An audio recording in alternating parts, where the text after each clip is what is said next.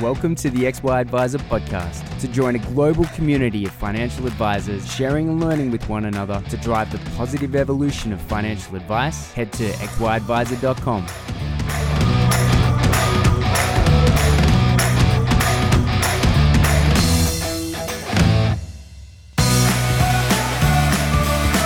This episode is proudly sponsored by Integrity Life. Just like XY Advisor, Integrity isn't afraid to push for positive change in our industry, especially when it comes to the cost of life insurance.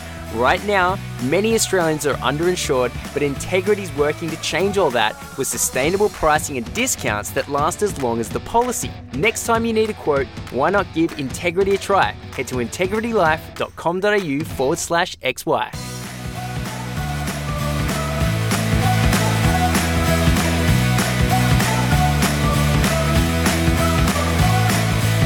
G'day, Clayton here from XY. Getting to chat to from Iris. Andrew, thanks for coming in. Hey Clayton, good to be here. Yeah, so I discovered how wide-reaching Iris, specifically Xplan, was when I did sort of 12 months at Advisor Ratings, and they sort of do this annual survey, and it came back with over 50% of the respondents were using Xplan. Now, nothing in any other category got remotely close to that. And it dawned on me how prevalent that Xplan is in the entire industry. And then I sort of thought, well, no one, as far as I could tell, has sat you down and asked, what's your story? How'd you get here? Because, I mean, Iris is like a multi-billion-dollar multinational company now, right? But 20 years ago, it didn't start out that way. So from my understanding, what I've been able to piece together was that you created Xplan and then relatively quickly was acquired by Iris, and then relatively quickly you were running Iris. Is that the story? That's the very high-level summary. But yeah, no, it does feel like a long time ago, and it's funny sitting here in a crisis amidst COVID and post the last GFC, and back at that time it had just been through the Y2K dilemma and the tech crash that happened back there, and it was quite a different story for startups and technology businesses or new ideas, and we thought we had a good idea. We were looking to solve the problems of technology within dealer groups, and at that time advisors were barely using email. Clients certainly weren't using email. Software was distributed on disk or CD at the time, and there was just a better way, and we had a vision for web delivered software, and that's what we set about to do. That's amazing. And did before Xplan, were you an advisor, or how did you land in financial services? So before Xplan, I was working at a company called Vision FPS, which was later acquired by IWL, and they were the makers of VisiPlan. Right. And so I worked there for a little while after a good start to an actuarial career, and came across this small company and ended up running the development team, and then we had different views of how technology should be built and the problems to solve. And so we naively jumped out and created a startup. So 2002, something like that? Yeah, 2001. 2001. That's a long time ago. That's a real long time ago. In fact, I graduated in 2001, and that seems like prehistoric age to me at this stage. Well, you're making me feel old. But it was a long time ago, and a lot's happened in technology and in the world in that time, and some things come around again. And there was a lot of tech startup at that time, probably the first birth of lots of tech, and we're now living in this age of lots of startup and fintech, and the main difference is that capital is a whole lot easier to come by now than it was back then. I could imagine. And so Xplan, was it a bunch of ex-VisiPlan team that sort of started Xplan? It was. There was a small nucleus of 2, then 3, then 4 of us, and we grew that team based on what we needed to build, or what the vision was that we saw. And there are lots of things that we've gone on to do that happened after vigorous debates. But we grew that team with different people, and others have come along for the ride. And so we enjoy good tenure, lots of loyal people hanging around to contribute to that original goal and the evolving goals, but there are a lot more people involved these days. Yes, I've walked around your offices a couple of times. So what was Iris pre-Xplan? Iris pre-Xplan was a listed business, and it listed in 2000. It provided market information screens and trading software and portfolio software, and it still does that today. Yes. And the challenge at the time for Iris was it was already successful. And so how could it continue to grow? And this was a problem or a constraint leveled on Iris for a long time. The reality is quite different. That the business today continues to evolve its franchise, solve problems for clients, and grow within what is that traditional market within this small island of Australia. But it does the same thing.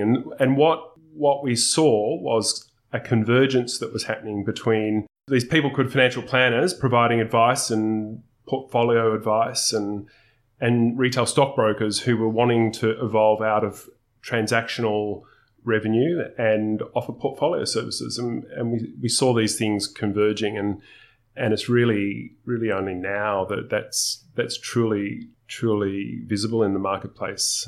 Oh, yeah. Iris was doing something. They looked to a way for their new growth strategy, essentially. And then you guys, that's a quick turnaround, right? Like 2 years to get picked up by a listed company. That's a rapid turnaround. So it's a little more sorted than that. So there was a transaction that was underway between Iris and IWL, and Iris had this view of what the convergence would look like, sought to grow into that adjacent market, and that transaction fell over. And so the option sitting alongside that were these guys that had left that business to create this new thing. And we had stood out already because the team at IWL was talking about what we were doing and had made all sorts of comments. And so we were already on the radar, right. And it was a logical step, although our business was pre-revenue, had good ideas, had some products, but was very early on, and we had a view of how we'd tackle that problem. We could demonstrate how we're approaching it, and that's what contributed to the combined strategy and transaction. Awesome. When once the purchase has occurred, and then financial planning is obviously the focus. But you mentioned it was pre-revenue, so was there many users pre-acquisition? There were a few users, and back then it was called financial planning software. Right. It wasn't even called wealth management. Right. It was called financial planning, and that was the focus. We had modelling tools. We were solving cash flow modelling, and we wanted to solve some of the problems that existed, some of the data retention aspects, the centralized database. We had a view of what CRM should be or could be. Wow. And at the time, there was no CRM. It was, what was in financial planning software at the time was fact find data. It was called a fact find. And it had no... Where did it go? Client centricity, right? Where did that data go, though? Oh, the data was used for the plan. Oh, but it didn't reside in like a central... Well, it did, but it wasn't... There was no client centricity. It was all about just a placeholder record for a client, and then it was all about the financial planning. And what we saw was that there was more to how businesses needed to operate around collecting data, monitoring portfolios, and scaling that out, delivering that out on the web, and how businesses would mine data use that to grow. And so we wanted to have a CRM system that was central to how things worked, about the same time as Salesforce started. So we won't worry about that comparison. We fail, and we actually called that module Client Focus because it needed to be at the center of the platform. And then there were modeling tools, then there was portfolio systems. And so the first thing we got onto was with Iris was to build a portfolio system, and we had already plans for how to solve that. And Iris already had one of these things that was institutional in nature. It had lots of depth, lots of flexibility, but we needed to make it relevant for how retail investors work. We introduced concepts like managed funds and tax components and tax calculations and return calculations, and made it a lot more retail. And now that system sits as both a retail portfolio system and an institutional portfolio management system, all connected to the routing network that is Iris. So it's a lot of capability that sits behind there because of that right decision back then. Yeah, I'm sitting here with a huge smile on my face because it's so interesting to hear 20 years ago with the view of having a CRM, and then modules off the side to feed or to I guess receive the data that's from the CRM, and you guys were like pioneers of this, which is now the backbone of everything of a service-based business. We all know that just works, but the fact that you guys were some of the first to ever sit down and think about how that could be done efficiently is just like, 20 years ago is a little bit of time ago, but it's not that long ago. And it's amazing that something now that's so prevalent was so cutting edge. And obviously you were right. Like, that's the key thing, right? Well, we didn't know we were right. That's the challenge when you look back, that it looks so obvious, but it wasn't necessarily always that obvious. There are things like within dealer groups where risk advice and investment advice were separate concepts and they were different people. They didn't talk to each other. But for the business that is the advice business, there's one client that needs a risk policy and also might funnily enough have some investments. And so the idea that you would coordinate around who the person was or who the household was or who the client was and share information was different at the time. And so what we've seen since then is, convergence of risk and investment advice and even into mortgages. These things are important for delivering a service that is whole of household or whole of client and not just thinking about a slither. Interestingly, to get back to concepts like efficiency in advice, people want to deliver components or slices and that should be possible, but it's really hard to do and grow a business if you're only ever dealing in the slice. Yes. What's interesting is I know someone who's in the process of setting up a mortgage brokering company with a financial advice background, and they have been researching the best interest duty requirements that are coming up for mortgage brokers. And so this little team is using Xplan to do their mortgages because of the anticipation of how closely I completely agree. Those mortgage brokers will be to the financial planning process. Whether it's a slightly different language or whether it's the exact same structure, but it's a very interesting concept is that they say actually the requirements on the mortgage brokers are going up to the point where I'm just going to get them on to Xplan before that's required. And so the transition across, whether they become full financial planners or whether there's just an easy working relationship with a financial planner, is done. It's just so interesting to see the people thinking ahead and saying, actually, we're just going to get everyone onto Xplan so that the transition's It's easy. the right thing. And we thought that would happen in 2007 when credit licensing came in, or just after the GFC when that occurred, and it hasn't happened yet. I think the other example of that is accounting and advice, or financial planning and accounting, that data is just not shared within same businesses. And I think the crux of this is not so much the software functionality, but how people think about data as an asset, and how to exploit that for growth, whether that is to better know a client, better service a client, cross-sell, grow, deliver the experience. And in this day, customers want digital experiences. Oh, yeah. But if you're one brand that has a different system for mortgages and a different system for financial planning, it gets harder to deliver a unified digital experience. Goodness, yes. So I think thinking strategically about data is the most important thing for businesses thinking about how they might operate with clients online. Yes, because data is now almost synonymous with technology. It's almost like you don't get asked if you use email anymore, right? Do you have email? Well, of course I have email because, I My 14-year-old says he doesn't even read his email, so don't send him anything.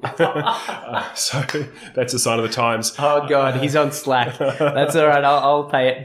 But essentially, like, the concept of not being on top of data is almost an old world concept now. It's just nuts. Because you need it to... Like, we're a software business, but without data, there is no software. Totally. And so without data, there is no business in most places. Yes. And so thinking about how you collect data, how you house data, and how you optimize data need to be pretty central. It's not just technology. It's actually technology and data, as you say. The other side of that is data risk. And so data protection is really important, both to protect other people's data and the value of the data to your own business. But here and in other places, there is significant exposure if you get that wrong. And we've seen lots of cases of that. But I think the more positive focus is on how to leverage that data and how do you assemble it to deliver a business strategy. Because data itself isn't a strategy. What's the business strategy? What data am I going to use to deliver that? What's the technology I will employ to get there? And it's also not a one-time wonder. This is something that needs to be pretty constant. Yes. In XY, we've taken years to we've actually got a project on at the moment. It's been running for about 3 months. I imagine it'll run for another 12 before we start to get there, because we sort of sat down and identified 56 data points that we need to be on top of and how they each relate to each other, in what part of what process. And then only at that point will we know what levers to sort of to play around with. And so we can effectively test what we're doing, across the company. That is such a huge undertaking. And we're in the early days of being a tech company. And that's daunting even for myself to hear. If I put my advisor hat on, I go, that seems insurmountable. Like it, and in some ways it is, and in other ways it's not. Before we even get to the quality of the input of the data, or even how that data is sourced, I kind of want to jump ahead because this is the one that I'm really interested in, which is, you mentioned before how you optimize that data. What does that mean, and what's an example of that? So having enough data just to produce an advice, deliver advice to a client is actually not the advice. It's not the business of data. That is the end product. But the data that goes into that and should sit behind that is actually much more extensive. The ability to know what's in that data set, to ask the questions that are beyond what the client is asking is really the optimization. And if you don't have it, don't know what you want to do with it, then you won't be able to allow a machine to tell you about it without asking the questions. Yes. And so optimizing it, I mean deriving value from it to grow the business. And if you're not capturing the richness of data from client conversations or from client input that they might have done online, then you're missing out on the ability for a machine in time to tune the quality of that data perhaps, or find missing data, but certainly look for correlations between different data points and sets like you've done in XY. Yes. So this, and I definitely want to come back to the inputs and the quality of the data.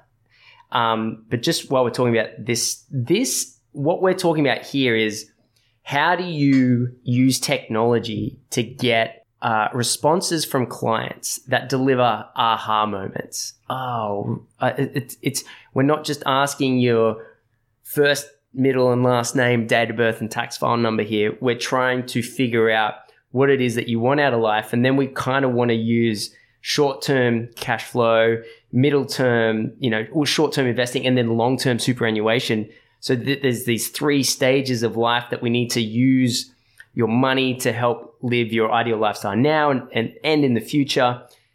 And that sentence is difficult to say, but it's even more difficult to get quality data from your clients or potential clients. And then how does technology help assist that, which is a problem that so many people are trying to solve right now. Is this something that Xplan's working on?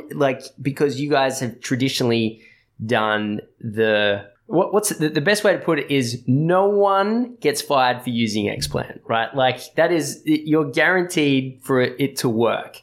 And it has all the data points in there, and it does all the I wouldn't even say the basics. I'd say it does the advice well. Now there's this whole other aspect of data capture, and the amount of pitches that I've, even myself, right, have seen of companies who want to solve that problem is off the charts. Everyone's after this right now. The thing that we find, and we're doing this because we're helping licensees of all shapes and sizes approach oversight in a different way, or compliance, said differently, is that the only way that is going to be sufficiently robust so people can sleep better is that it's data-driven. The thing that we stumble into is that data quality is really, really poor and inconsistent. And so the number of times during the Royal Commission that people spoke about digitising documents or scanning and storing, there's just insufficient data to do that job well enough. And so lots of clients that we're working with are heavily focused in making sure that they've got the right data, because you can see things differently. Computers can see things actually a lot better than we can, because they can join dots that we wouldn't necessarily join. And we are now in some examples not even building the software to join some of those dots. We're able to leverage and scale into cloud infrastructure to do a whole lot more of that at power. So if you keep fast forwarding from compliance, you think about the data you need to do a good job on oversight. Yes. You then start to think about how might you offer a service to a client that you know about at 8:30 at night while they're in front of the TV, because that's what we're all doing when we're watching. That's right. Whatever it is on TV. You can only do that if you've got data. So if you're an advice business that isn't sitting with the infrastructure and scale of these massive institutions that will stand up call centres that will sit there and answer someone's phone if they want, you need data to drive that. And you need an online presence, and you need to be found online, and you need to be able to have an engaging experience with that customer to solve their problem. And that will firstly start with, what do you want to do in life? Yeah. Right? Not what's your salary, where do you work? Yeah. But what do you actually want to achieve? Yes. And that is where a lot of systematization and focus is going to help automate that process, so that you can solve for how someone saves for retirement, or realizes that they don't need to live on dog food, and that they could spend more money, or they could retire earlier. And you look at the research that's done. Most people spend much less than they thought they would when when they're in retirement. Yes. So enabling someone to see that earlier is surely the joy in providing someone financial planning advice. Absolutely. So, but that won't happen unless data exists to service that kind of client. And we're strong believers in hybrid advice because increasingly people will serve themselves online. Yes. But my bet is that people won't fully transact online because they'll still want to see eyeballs. They'll still want to know where their money's going. And they need the surety of knowing what they've done online is right. And so that needs some interaction. We've seen in the UK that while there's been huge efficiency over COVID with people borrowing money from lenders, that process has become really efficient. But the human interactions have increased because everyone's flocked online. They've asked what they can borrow, where they can live, what they can do, but they're not fully confident they want to talk to someone. And so the human interactions have gone up. Yeah, that makes a lot of sense. Going to the data inputs because and reflecting on the Royal Commission and the result of poor quality data, you ultimately have what are the data inputs. And so there's a couple of ways that advisors come across client data. Sometimes they'll buy a business, in which case they've got to digest a bunch of data that they've purchased. Sometimes, it'll be a list of old clients that the data was never properly captured in the first place. Sometimes, as you mentioned, converting those paper-esque issues into digital. And then the other way is for each and every person who comes in, you've got a really good process of automatically capturing everything, which is a tough standard to get to. And I know, as well as anyone, that quality data, depending on its source, will either be poor or difficult to do well. In your experience, what are some of the best ways or the most common ways that an advisor can ensure that the data inputs or the results of the data are as good as possible? Like, is there an 80-20 rule? Like, is there something if you improve by 20% that the quality of the data goes up 80%? Is there any sort of, tomorrow they can turn around and start doing this one or two simple things that'll help a lot? Oh, I think the first thing is to make sure that you've got a smaller set of data that's accurate. It's better than having a large surface area of data that's sparse and inaccurate or incomplete is probably the better picture to have. And I don't think having large data requests to clients is the way to go, because if you put yourself in their shoes, that's the last thing that they really want. Totally. So I think the ability to take from conversation and get that into data form is the best way to go, like conversation we're having now. I think in time that a lot of that data will be verbalized and put into systems for humans. Wow. That's certainly the kind of Is that something that you guys are working on at the moment? We're definitely working on things like that to turn content into searchable and verbal search. So whoa. I think that the ability or the opportunity that comes from large compute and machine learning tools is a dream, but that dream is only going to come true if we've got data, and so that really needs to be central. Yeah, right. Now, because I spend a lot of time online, and I like to do a little bit of research before we kick off any interviews. I was noticing that in South Africa there seems to be a pretty big iris exposure. So did you lead that strategy? When did that happen? Or was that pre-X plan, or what's going on? So we had, I spoke about insurance advisors and investment advisors being separate, and we had lots of clients pushing us, encouraging us to solve this gap. Yep. They wanted to centralise the way they process remuneration across advisors, regardless of the type of advice they give. They want to centralise client records, etc. Compliance is another matter. And so we thought about what we would do and how we would solve that. We built some tools to do risk research, as it's known. Yes. And that led us to join with a business called Plantech that was Melbourne-based and had a risk research business. And we saw great opportunity with the shareholders of that business to combine what we do to try and forge this view of how advice and how wealth management will evolve. And that's not in these silos, with risk being quite separate to investment advice. That business had a very small presence in South Africa. They had one client in South Africa, and so we weren't interested in not being relevant. We either weren't going to be there or we're going to be there, and we decided to be there. And we've acquired quite a few businesses in South Africa now since then. We have about 300 people that deliver trading software, market information software, and advice software, and it's been a really successful venture for us. South Africa is not what you might otherwise expect. It's very sophisticated. Oh yeah. There are more actuaries per capita in South Africa than probably anywhere else. Insurance is quite dynamic and innovative, and wealth is also. And the kinds of problems that are dealt with by product providers in that market span, third world all the way to first world. And so it's been a great source of delivering products to South Africa to see how they're taken up, and the team there is quite keen for that. But it's grown, and the listed market is about a third the size of Australia.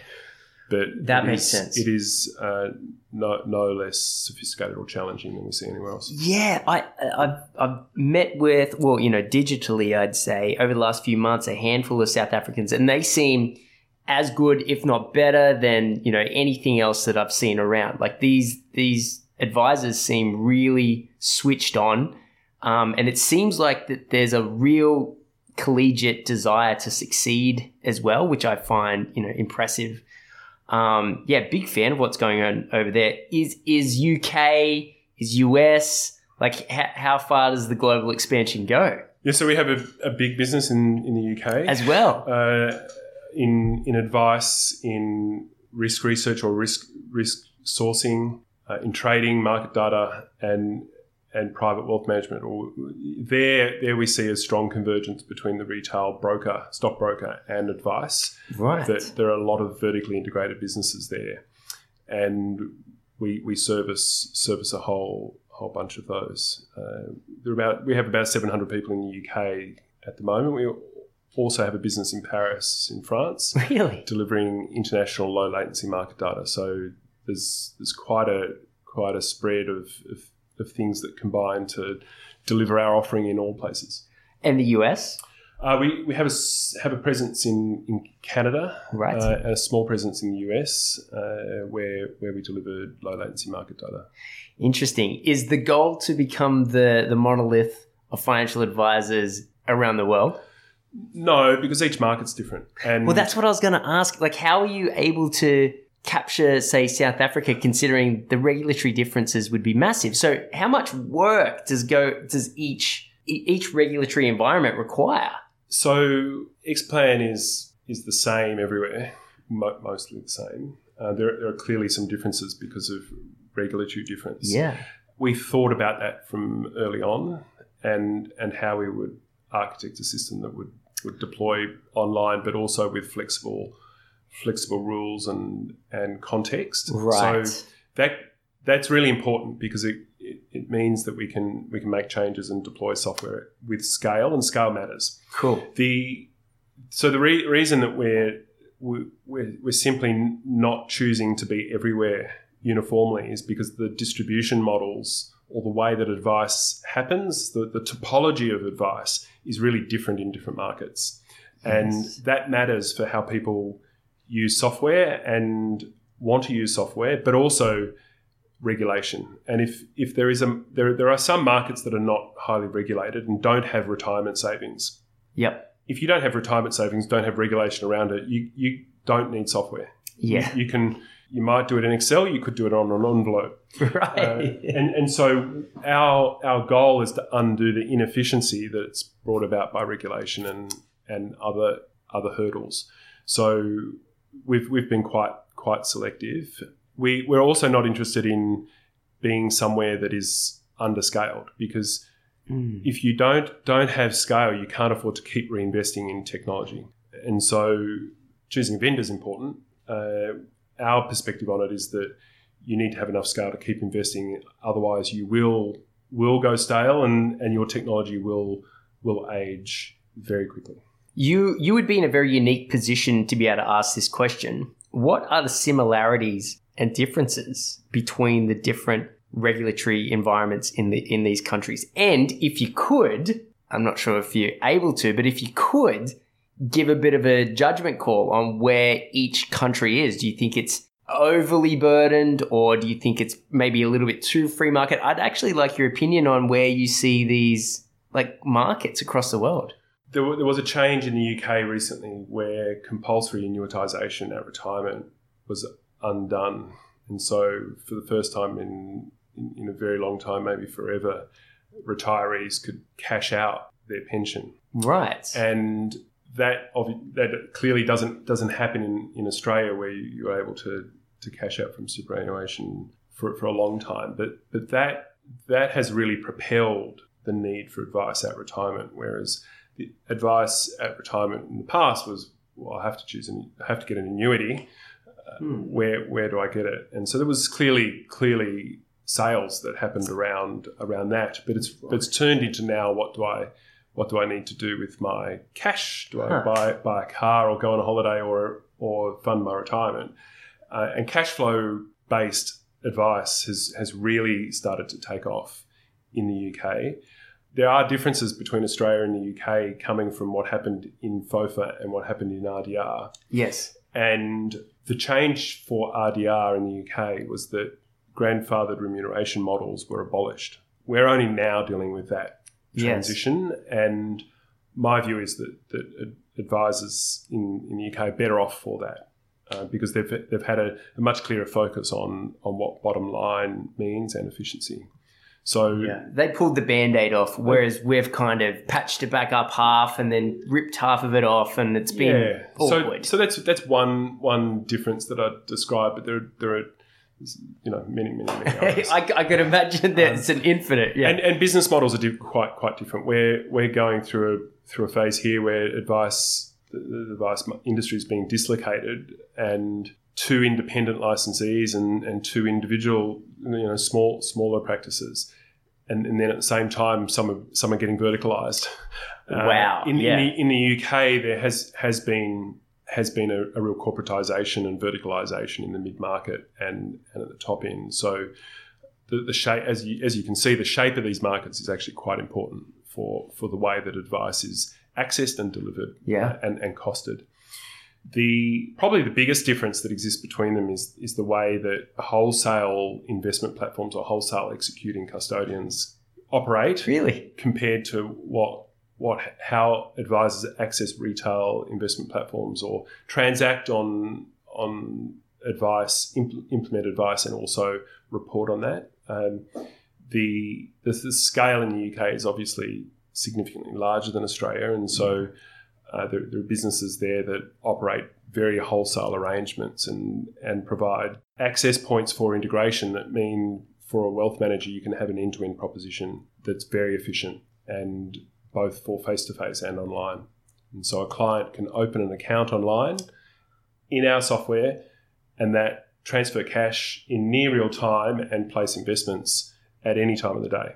So the ability to see what is possible. It's not rocket science, but that is definitely one of the biggest differences that I would draw on between the UK and Australia, because the opportunity for an advice business to take the data that they've beautifully manicured and deliver an online presence to a client, and then for that to be end-to-end functional doesn't exist here largely. It exists within very specific vertical silos, but it is not across the market. This is a question specifically about Iris, because I was sitting in your waiting area one time, and the video came up and it showed all the different industries that Iris is involved in. At what stage, or I should say, what portion of financial services makes up Iris's, entire focus, or are you guys really spreading out